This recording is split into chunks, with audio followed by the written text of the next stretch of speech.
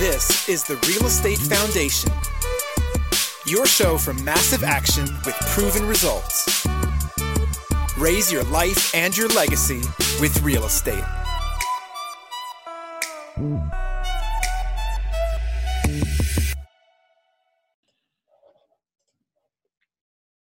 If you're not using retirement funds to invest in real estate, you're leaving capital on the table. With a self-directed IRA from Advanta IRA, retirement funds can be used to invest in rental properties, rehab projects, private loans, multifamily syndications, and much more. Advanta's IRA's dedicated one-on-one account managers make the investing process fast, easy, and reliable for you and your investors. Plus, if you're self-employed, Advanta IRA offers a low-cost QRP or solo 401k plan so you can maximize retirement savings, invest in real estate, and avoid UBIT tax. If you're raising capital or have a network of passive investors, Advanta IRA can help you unlock the trillions of dollars that sit in retirement accounts. Whether it's that fixer-upper down the street or a large multifamily property, make sure you or your investors never miss out on another investment opportunity. Go to advantaira.com/REI today to learn more. That's advantaira.com/REI.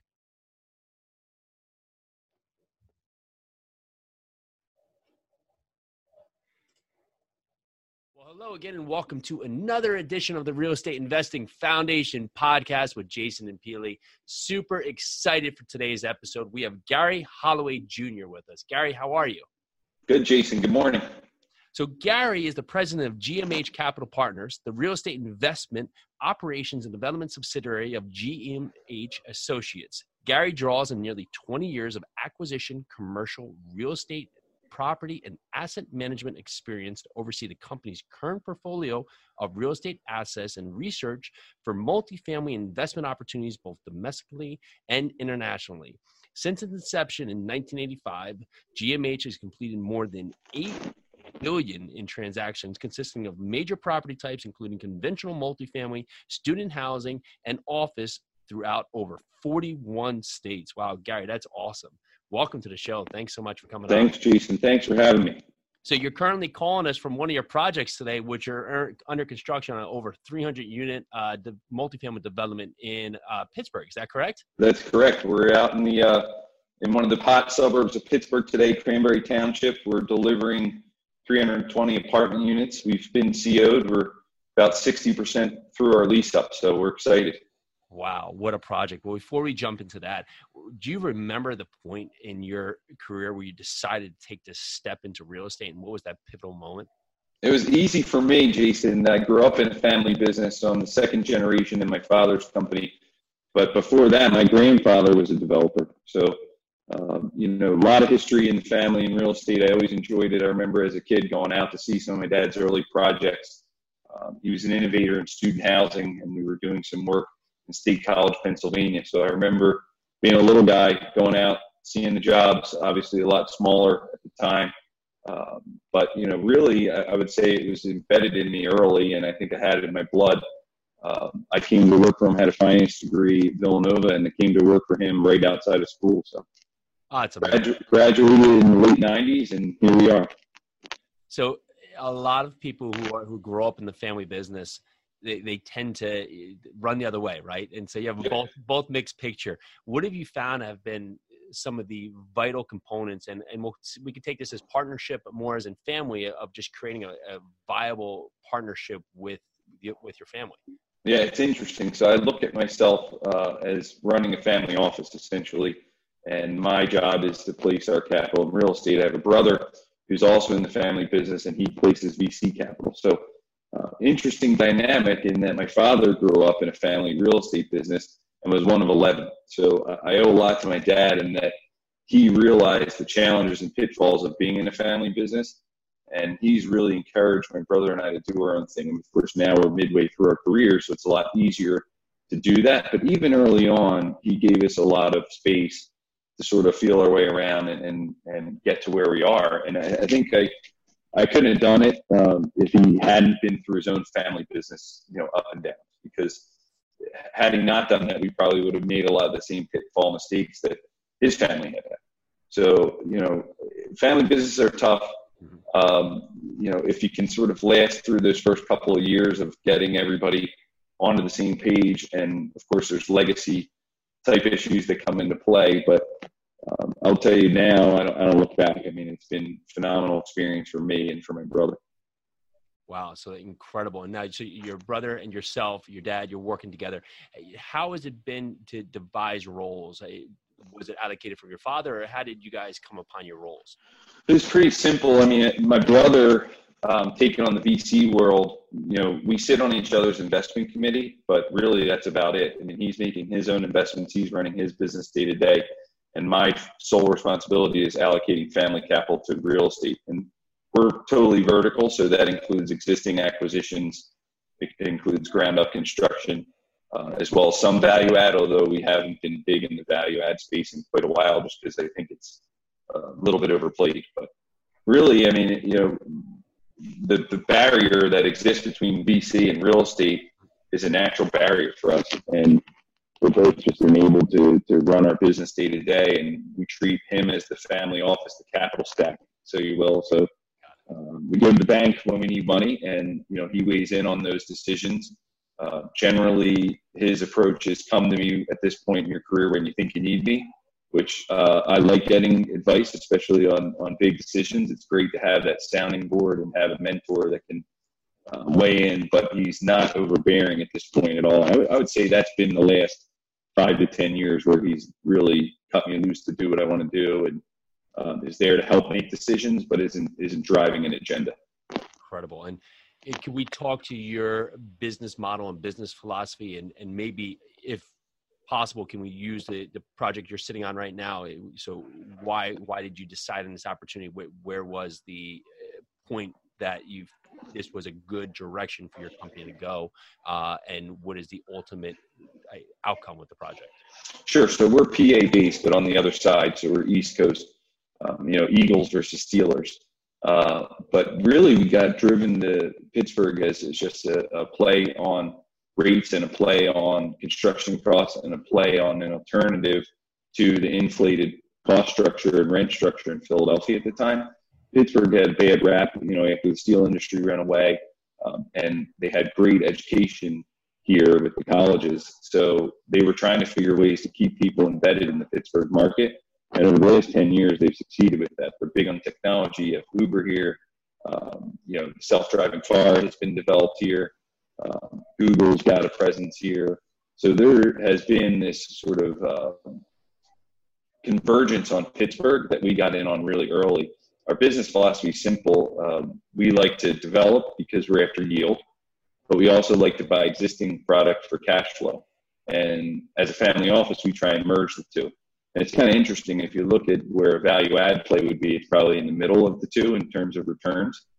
So we find that if we're constantly developing and acquiring newer product, we're sort of ending up at that mid-level teen return that we're looking for anyway. So Pittsburgh played in perfect in that we made our first investment downtown. We bought 2 sort of iconic buildings downtown that were already developed. And then we followed that with 2 construction projects. One was 375 units. And then the one I'm sitting in today was 320 units. So, and if you're looking at the size of projects, just noting with what you're focusing on between yield and having that split between new construction and buying for cash flow to hit that median return, is there a size of project to meet those metrics that you have to go after to be able to incorporate that? Yeah, so being where we are in our cycle, and we self-manage and we're, like I said, fully vertical, I think about 100 units makes sense for us. Now, of course, we can do smaller deals if they're big boy deals. Like if you're in a market that's, several $100,000 a unit, they might be lucrative. But for me, I want to give our same level of service on every acquisition that we do. So that means from a management standpoint, I want a fully staffed team. I want to have a GM. I want to have a leasing staff. I want to have a full maintenance team. I want to deliver what we promised to deliver to our residents and deliver that same experience. So for me, Jason, I can't make it work, generally speaking, under 100 units. On the development side, I would tell you that we'd like to be over 150 units. By the time you mobilize your team, someone taught me very early on that the big boy deals are just as much work as the small deals. And if you can get access to capital to do the big boy deals, you're going to spend just as much time on them. And sometimes I would say even less time, because you're dealing with sophisticated investors, sophisticated lenders. And when you bring a bigger deal to the table, they've been in your shoes before and know how to navigate the waters, versus if you're doing a smaller deal, people are sort of learning on your watch. That's a great point, right? So if you're buying 10 units, you're buying 100 units, it's generally the same work and it gets same thing. Yeah. We all put our pants on the same way. It's just a different capital stack, really. I love that. So talking to maybe development in general, when you're looking at multifamily, is there a, I'm not going to say just a bread and butter way, but is there a core focus for how much you can allocate to land, to how much you're looking to build for, construction cost for the project to make sense? Yeah, you know what? Every market's different, obviously. You've got real estate taxes that come into play. So you can afford, obviously, to pay a little more on counties that aren't reassessing you and that are sort of working with you. Because really, what does it come down to? Real estate taxes and utilities are two biggest expenses, right? Obviously, you have your people to run the project, but when you're just looking at your fixed costs, those are it. So if you get into a municipality that does have a more favorable tax structure on that real estate side, and we're all talking about all the different tax incentives that are out there now.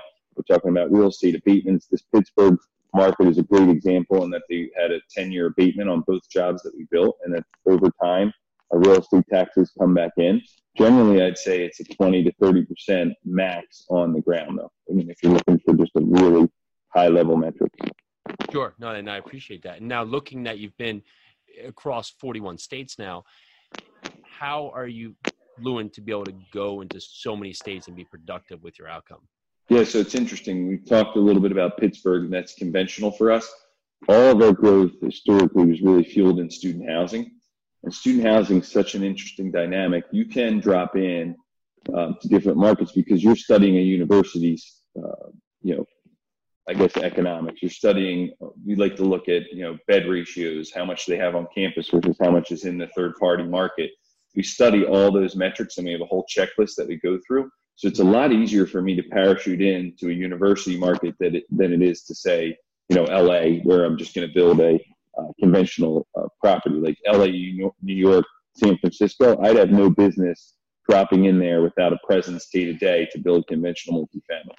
Now, if you take it to San Luis Obispo, for example, we're building 3 projects off of Cal Poly's campus right now. I just need to know the school dynamics. I don't need to be the local guru who knows every cost structure and every rent dynamic in the market and who's doing what. I need to know the school in and out, and I need to know the supply and demand factors for the school. And then, of course, I need to figure out what I can build it for. But that's what's enabled us, Jason, to go national. I mean, right now, I'm proud to say we're building as far north in California as Sacramento for Sac State, and we're building as far west as Providence for Brown. So we really are covering the whole country right now. Awesome. And looking at student housing, just could you give us some of the metrics that are very important for you when deciding to go into an opportunity? Yeah, it's big time capture rate. I mean, so for example, if it's a school of 50,000, I don't want a school that houses 25,000 on campus. That would never happen. I'm exaggerating, but I want to keep the capture rate to under 5%. So, I really want to, if we just do simple math, it was 1,000 unit, or 1,000 person school, I want to be under 5% capture rate on that. So I get nervous when you start seeing capture rates up over 10%. Now, every school is different. If you get into brand name Ivy schools, their whole mission is to house everyone on campus. So Brown was a little different, right? They're housing, I think, all 3 classes now, and really the only ones that can go off are seniors and postgraduate work. So that's who we're targeting. They have a need for med students and some of their doctor programs. So they really wanted us to focus our project on attracting that. So we're building it more of a conventional unit mix as opposed to a student unit mix, which means we're not building 4-bedroom units, we're building 2 and 1-bedroom units. Interesting. And if you're looking now at your success in this field, do universities now at any point reach out to you to piggyback on what other successful projects have happened in other universities? Does that start happening at this point? Absolutely. The university game changed about 10 years ago, and they're privatizing. Most of the big institutions have privatized already, and they're realizing that they're better off educating, and folks like us are better off housing.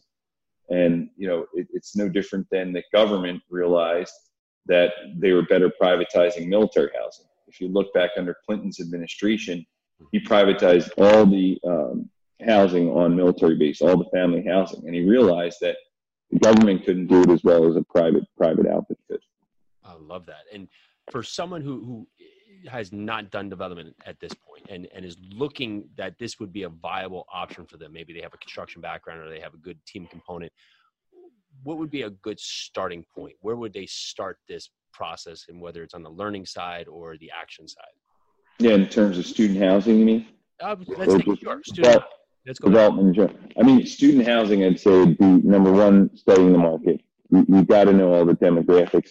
Is the school growing enrollment? Are there divisions of the school that are hot? Like, you want to be in the sectors, right? Like, engineering's big right now. You don't want to be in a sector that's sort of dying by the wayside. I struggle to find that example. I'm not an academic, but I'm sure there's plenty of institutions that have dying majors, right?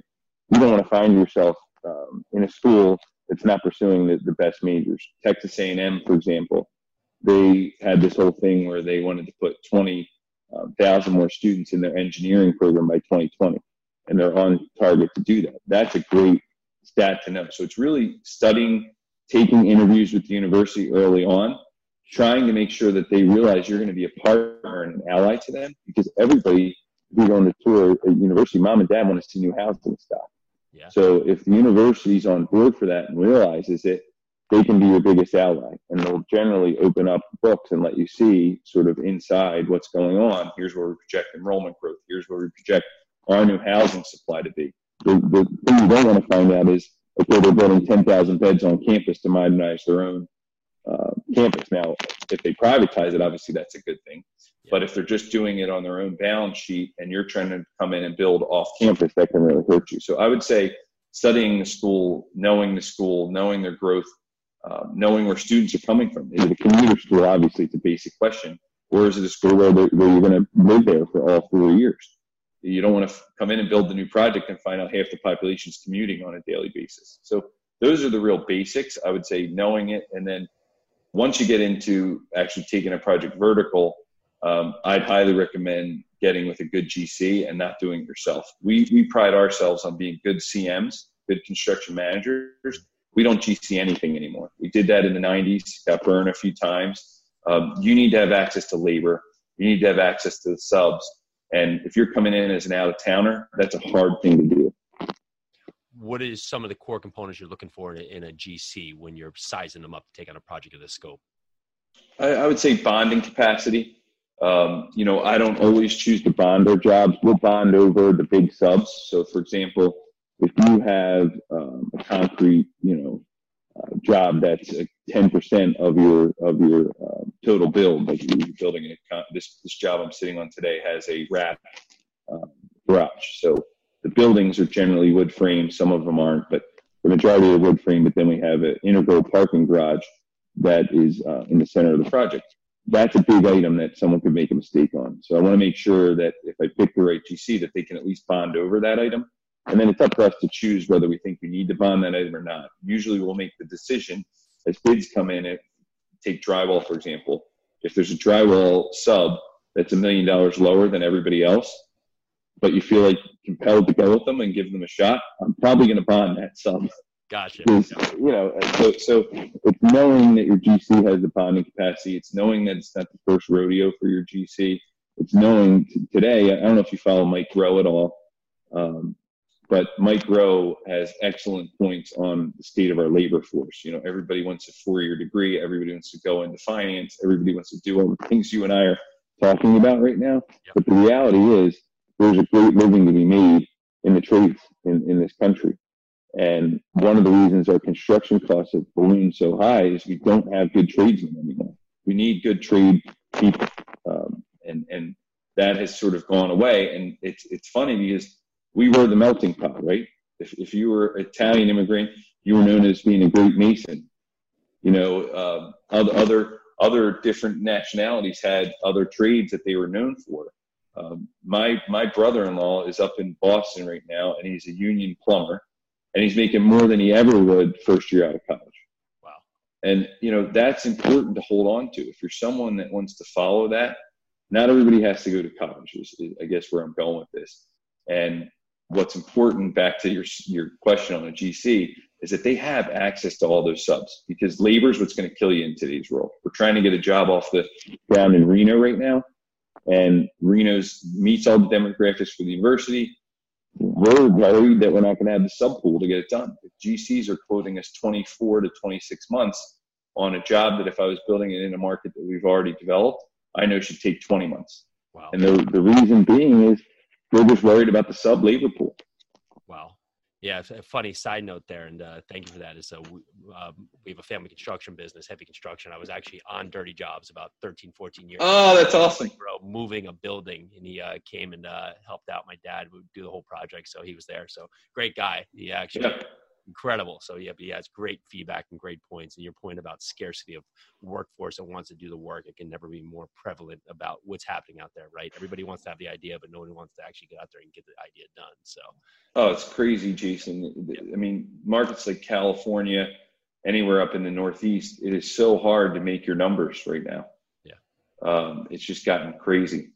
Yeah, it's incredible for that. And now, just for these projects you're focusing on, I just had one question that popped in my mind. When building a student development project, is there a certain distance you have to remain to campus on average to make it make sense? It's a great question. So early on, when I came to work for my dad, we were buying product that was 2 to 3 miles from campus. And the reason being was the rent structure hadn't proven out yet to where you could afford to buy our product closer in. The general rule of thumb is sites that were in, let's say, under a mile proximity to campus were more expensive, right? Because most of the time when you're building at these big state institutions, that's what you have. Like if you go up to State College, Pennsylvania, it's Penn State. That's what you're there for. So naturally, it's all about location, and the closer in locations were the ones that were more expensive. So you couldn't make numbers work. So in the 90s, our portfolio probably on average was 1.5 to 2 miles from campus. Today, we're 0.5 miles from campus, and they're generally vertical construction. So what I mean by that for the viewers out there is we're not building stick-built projects anymore. We're building vertical construction off campus that's under 0.5 miles. And the only reason we're able to do that is the rent structure is proven out. So where it gets a little scary is you're going after that top 20% demographic at the university that can afford those rents. But you're really serving a market that went underserved for quite some time. And then, of course, you have the older projects from the 90s, which is kind of crazy to consider student housing old at 90, but it's the truth. That's garden-style product that may be 2 to 3 miles out. But now we're looking, generally our metrics are, we want to be that top-tier location in the market. We're going to go vertical in construction, so that means we want to be under 0.5 miles, if not 0.1 miles. And we have a lot of projects that it's a hop, skip, and a jump from campus. We call it roll out of bed, and you're in the academic core. So that's a cool metric for us. We want to know that you can roll out of bed and be in the academic core. Looking at your business model, is your intent, and for GMH, do you hold for the long term, or do any of these projects that at some point you look to sell, or are these all just made to keep continuing to grow your portfolio? It's a great question. So any of the assets that we buy existing, they're 10-year hold. So we're putting longer term debt, they're for cash flow. And that's really what keeps us afloat in terms of the management operation, having the big engine that we have in terms of employees. And then the development deals, you want to stop that yield as soon as you can, right? Because as a developer, you're generally getting promoted over some return. So it's higher octane money. That means you want to recycle it in that 3 to 5 year time frame. Three is ideal because you want to shut the waterfall down as early as you can, and you want to get the investor paid back as early as you can and stop that high octane kind of return. And that's what they want too. They want their capital recycled to put it back out to other projects. Incredible. Looking at your model, where does the next 5 years look like for you? You have so many projects in the works. Are you staying in the same space, or you have your feelers out to move into different spaces? Yes. So student housing, I think, will continue to evolve. It's interesting. We're talking about it on the flight out here.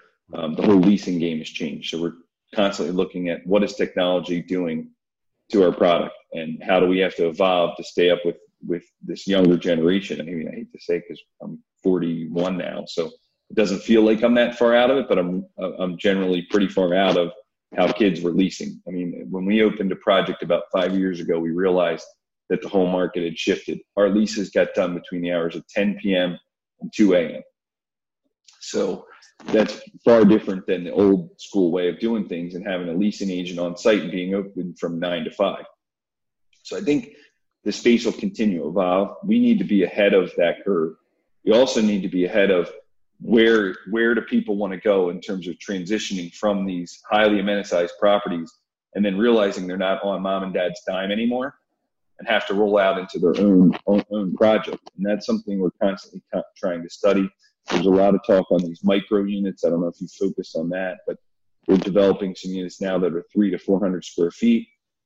And the idea there is it's affordable, but you still live big. So you have all the amenities you're looking for in a large project, but you're paying rent on a much smaller space. So it might be high per foot, but they're worried about the all-in coupon rate, and it's held relatively low by the size of the project. But then you have access to being in a good transit center or being in an urban environment and having a bunch of amenities. So I guess we're constantly looking for ways to evolve. We're trying to stay on top of trends, realizing that you don't have to build a 1,000 square foot, one bedroom unit anymore. You can go down to 300 or 400 feet. We're trying to really dig into renters by choice. I don't know if you've heard that term, but renters by choice as opposed to renters by design. Interesting. I love that, right? So the intent that people are going to not be in their apartments as much anymore, but it's not their home base, and they're going to be out there doing things that they have any access where they just need a small space to put their head down. They're going to go out there and have so many amenities at reach because they're able to pay less, even though it's more per square foot. That's great. Thank you. And then just realizing that they don't want to be a homeowner, right? We got into this fad, which got us into the financial crisis where we thought the whole country had to own their own home. So what happened? We let it run up. I mean, we've all read the history books. We let it run up to 70+% home ownership. That was unheard of, and that didn't need to happen. There's plenty of people that don't want to be homeowners, don't need to be homeowners, and are perfectly comfortable being renters, and they're choosing to be renters as opposed to doing it out of necessity. So this has been awesome. I appreciate your time. And as we wrap this up, is there a core focus to your day or a process to your day that allows you to be most productive? Jason, back to your comment about your lovely wife and being inundated with the 3 kids. My day starts with where the heck my kids need to be. I mean, it's as simple as that. I look at them every morning. I look at my wife and I say, who's got to be where? What's the schedule? Are you working today? She's still working 2 days a week in the hospital system. She's a cardiac PT. So, our day starts pretty crazy. Yep. If I'm lucky, I get about 45 minutes in on my Peloton. That's been my sanctuary. Yep. So I'd say my typical day, 3-4 days a week is on the Peloton. Then I'm rushing kids to school, and then I'm trying to get in the office at a decent time, like 8:30, 9 o'clock. But my days tend to have sort of elongated to where I'm not in as early anymore. Matching up with the kids, like a good example today. I knew I was going to be traveling. So yesterday I made it a point to get up earlier, have breakfast with the kids, do all that kind of stuff because I knew I wasn't going to get time with them in the afternoon. So I would say, as most people would say in our age bracket, that my wife and my life revolves around our kids at this point. I love it. That's awesome. And last question is I have 2 more actually. So for someone who's new to real estate and looking at all you've accomplished over these years, and maybe their head's spinning at this point, what would be one piece of advice you could give them if they are just looking to really get their groundwork because they see the potential you can have in real estate?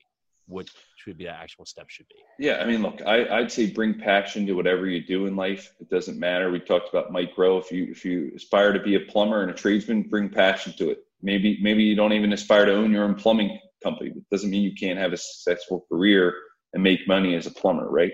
So I would say bring passion to it. If you really want to get into real estate, that's that's what your show's all about, right? It's trying to figure out which avenue to take. There are so many aspects of real estate that you can get involved with.